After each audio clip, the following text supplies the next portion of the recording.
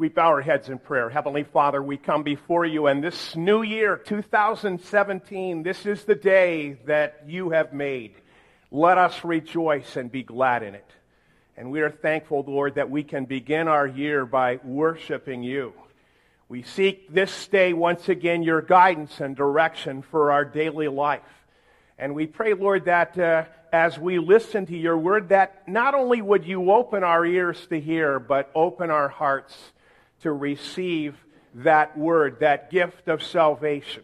And then by the power of the Holy Spirit, help us, Lord, to act upon that word and live it in our everyday lives. Lord, we pray and we ask this in Jesus' name. Amen. Those who have been chosen by God, holy and dearly loved, put on a heart of compassion, kindness, humility, patience, gentleness. Forgive whatever grievance you have against one another. Forgive as the Lord has forgiven you.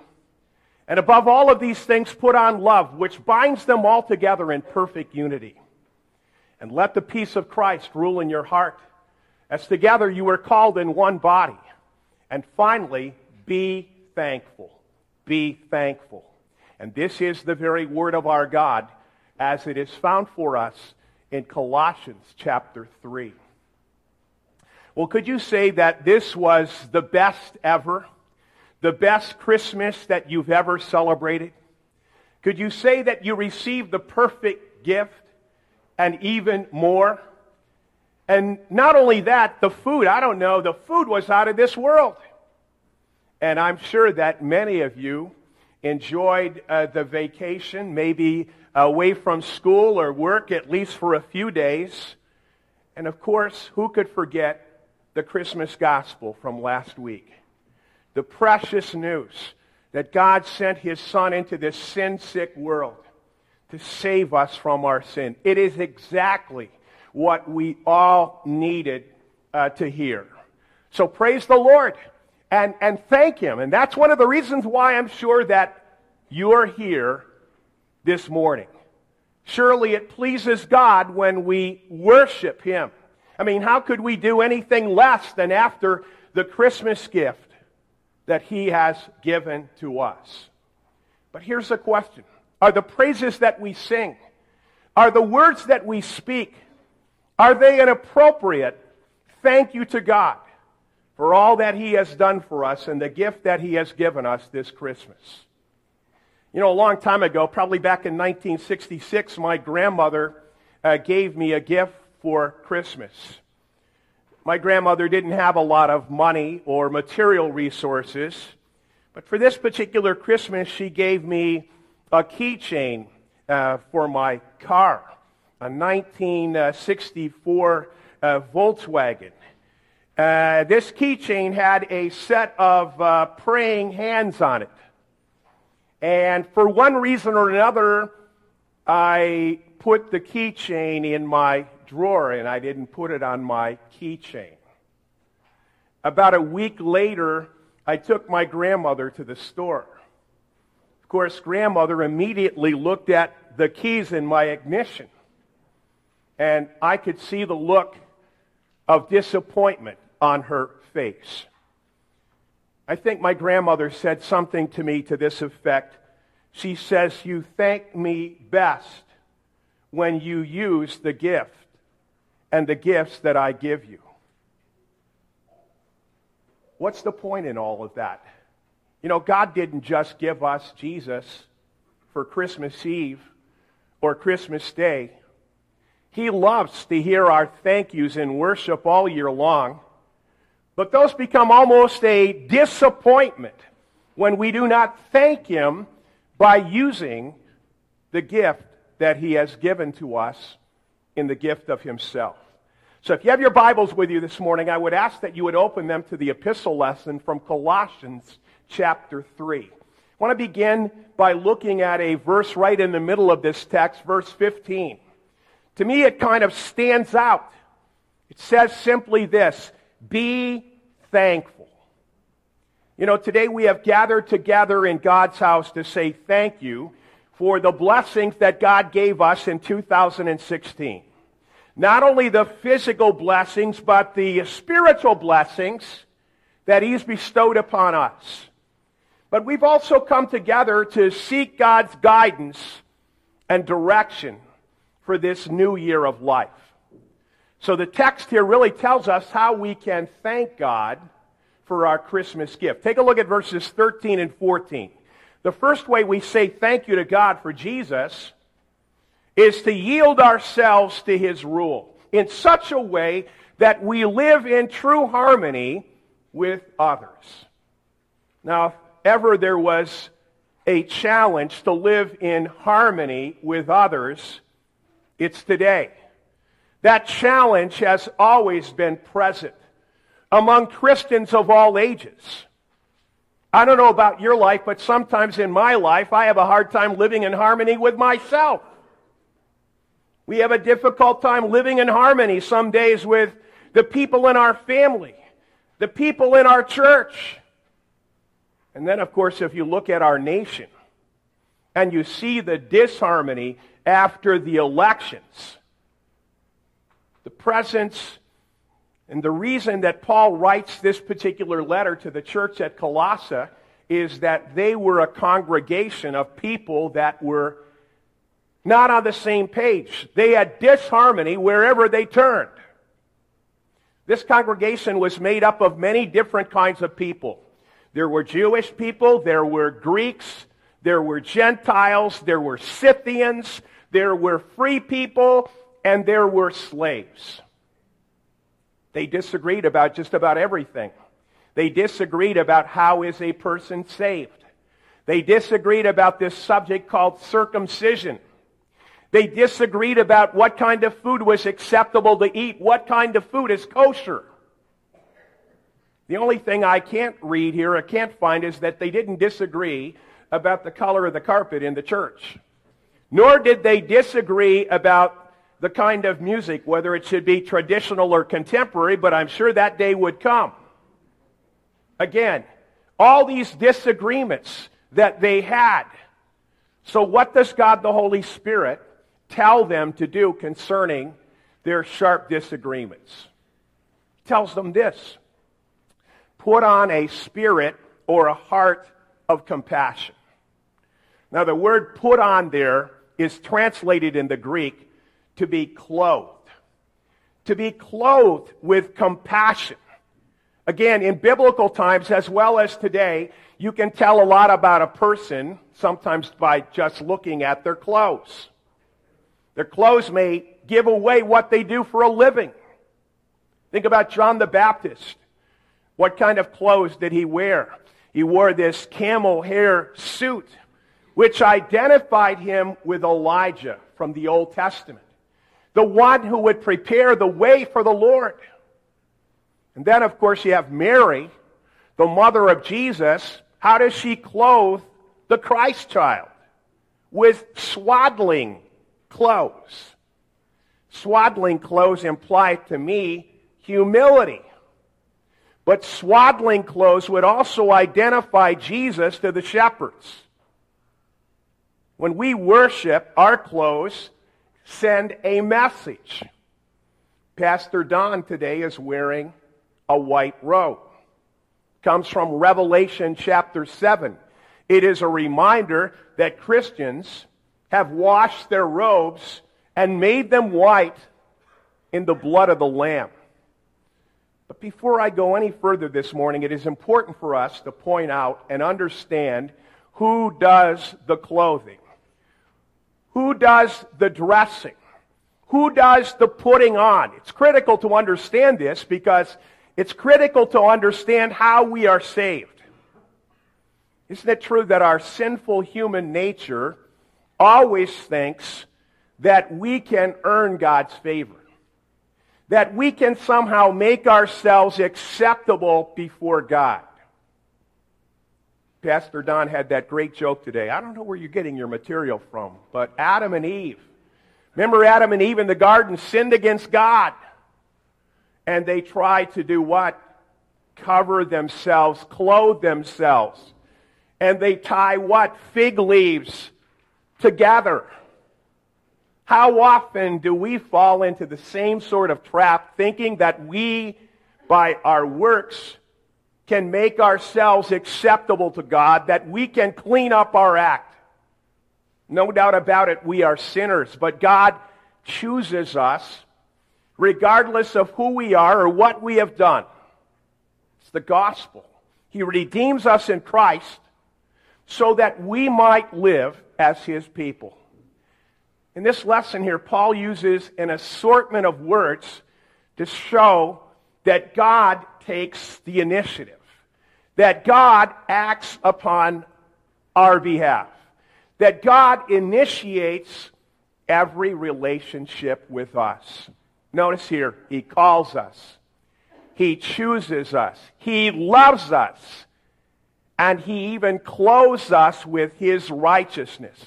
Our relationship with God is based only on God's gracious call, the forgiveness and the new life that He gives us in Christ.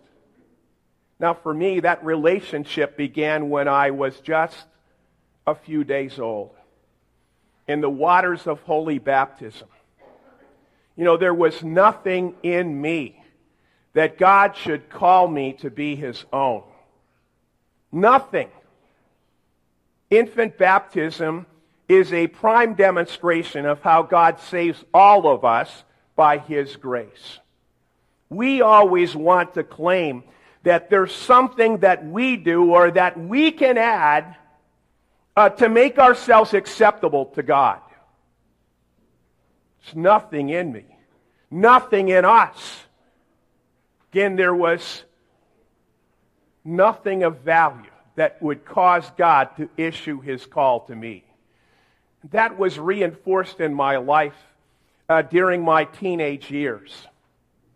You know, when I go to bed at night, I've probably told you this before, but I was convinced that if I died in the middle of the night, I'd probably end up going to hell. Because I didn't always have great thoughts about my brother, Oliver. I often thought bad things. I often did bad things. I knew the law really well. The soul that sins, it shall die. All have sinned and all have fallen short of the glory of God. I understood that.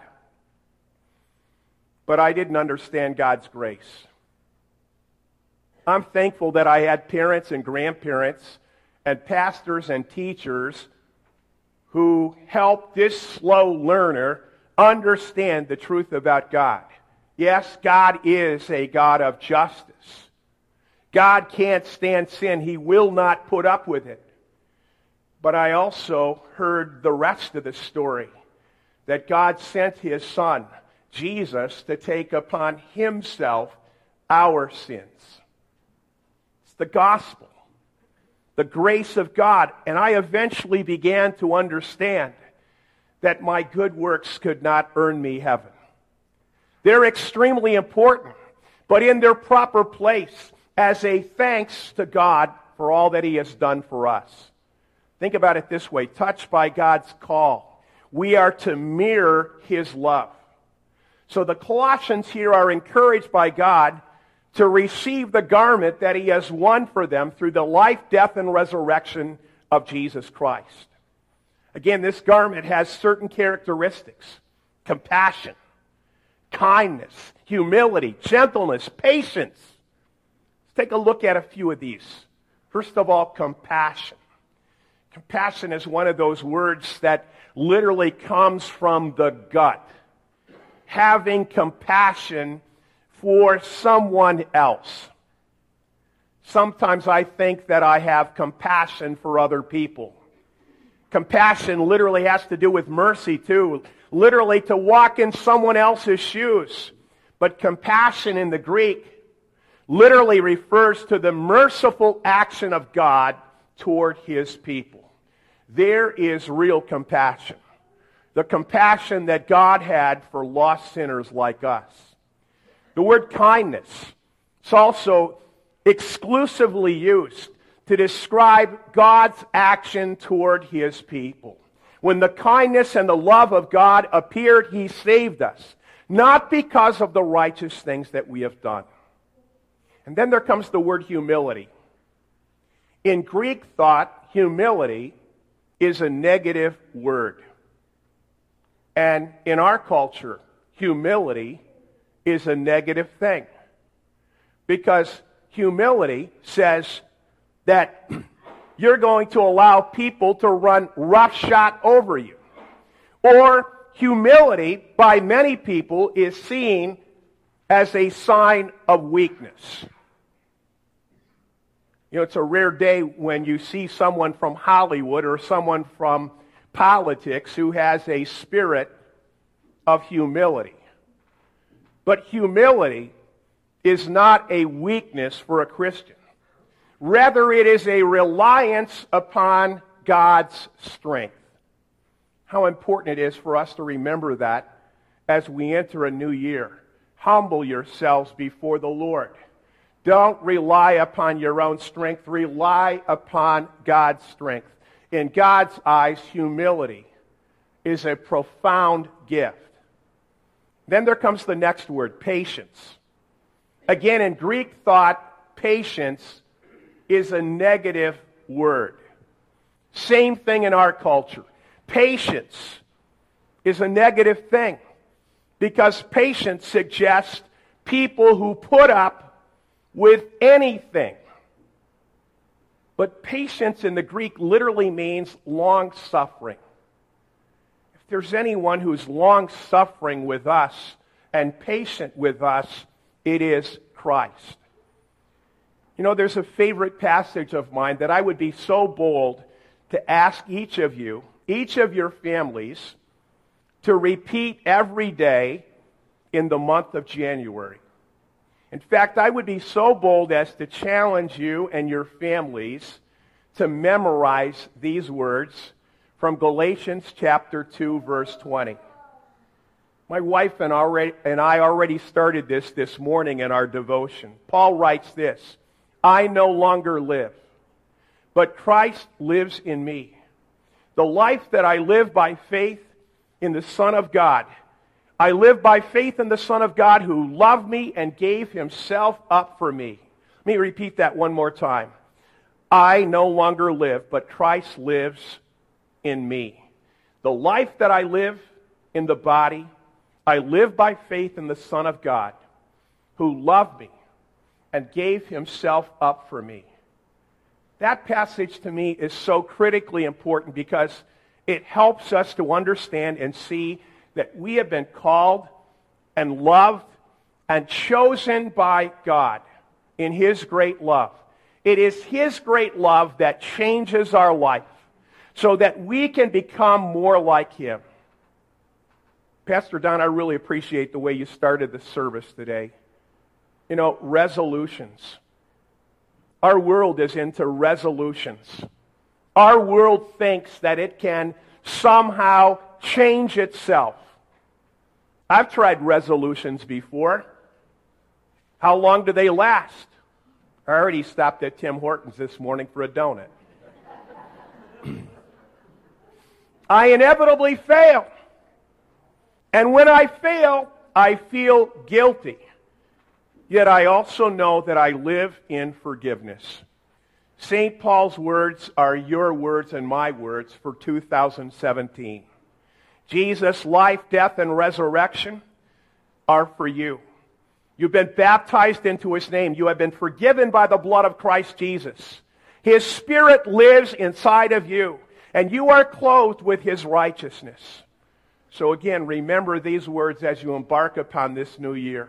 It's those who have been chosen by God, holy and dearly loved. By the power of the Holy Spirit, put on a heart of compassion, kindness, humility, patience.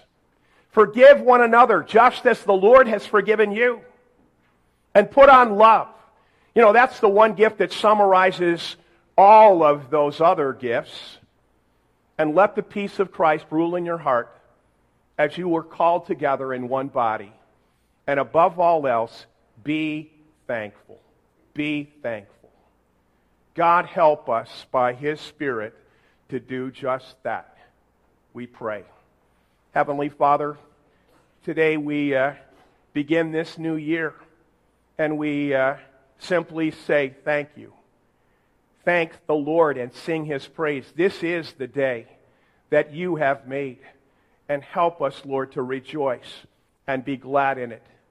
Help us not only to rejoice in it, Lord, but help us to use the gift that we have been given, the gift of our salvation, to make an eternal difference in the lives of those around us. We pray for this church. We pray for the individual members of this body of believers. And we pray, Lord, that you would use us and the gifts that you have given to us. Lead us and help us as we worship you, as we study your word together this year, as we witness, and as we work together so that all people might come to know you as their Lord and their Savior from sin. Lord, we pray and we ask this in your name, and all of God's people said, Amen.